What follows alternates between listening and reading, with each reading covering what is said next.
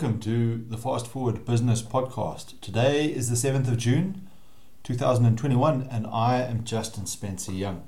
The subject I'm talking about today is about unlocking cash in your business. So this is inspired by a piece that I wrote in my Substack called Need to Find Cash in Your Business? Look Under This Rock. I'm not going to read to you precisely the article that I wrote. You can head on over there, follow the link below, and go and have a look at it. But I'm just going to talk to the subject matter rather than read it specifically. So obviously a business from time to time has this need for cash. Perhaps and most likely during times of growth, while a business is acquiring the resources it needs to expand its capacity, and if it's selling on credit to its customers, its debtor book is expanding, a business has this need for cash. So I wanted to explore here, how do we unlock some of this cash?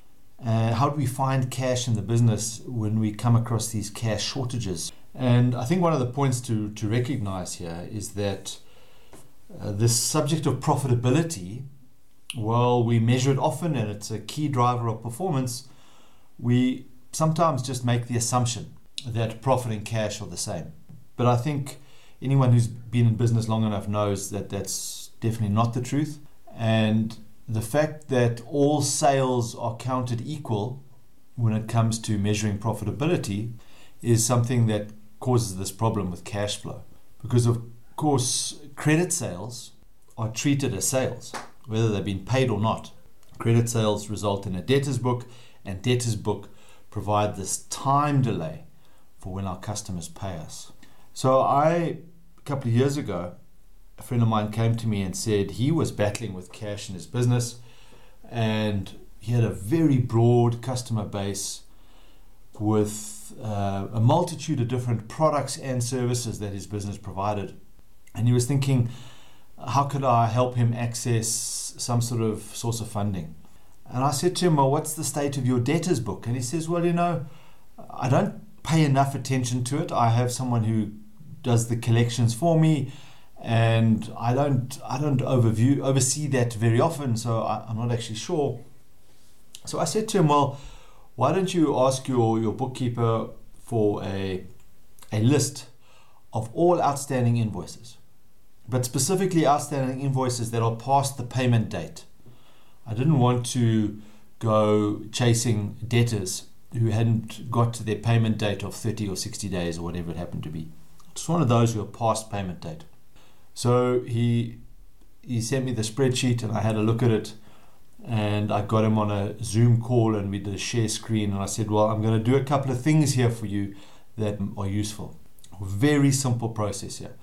All we did was we sorted this debtors book in descending order, highest outstanding amount to lowest, nothing complicated. Produced a list of what the debtors were, and we just looked at who are the top 10 on this list. So you might call this an 80-20 principle, because 80% of your debtors book is going to be tied up in 20% of your customers.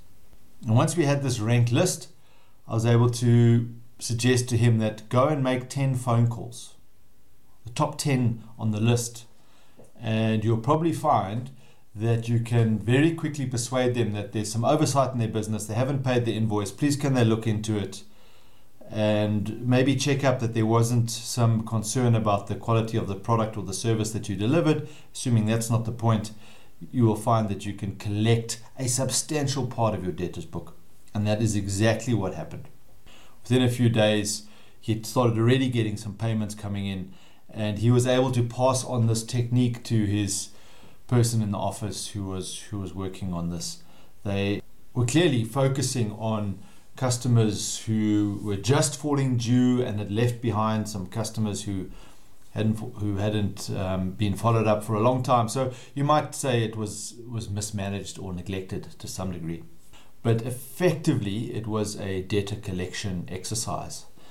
Now, to go in tandem with that, one might think about how can you generally change the structure of your debtors book so that customers are paying you sooner, and that's more follow-up around knowing who exactly to send the invoice to in the business you are invoicing, who needs to approve it, and how soon can you follow up with that person, so that at least you have the people and the process in your key customers as part of your understanding and your protocols, so that you can follow up quickly, so that those bigger invoices don't go unpaid or left at the back of the cupboard, to say. Just a little insight into reducing your debtor days, sorting that debtors book, 80-20 principle, and getting some cash in the business. Perhaps that little technique is useful. Thank you for listening. We'll see you on the far post.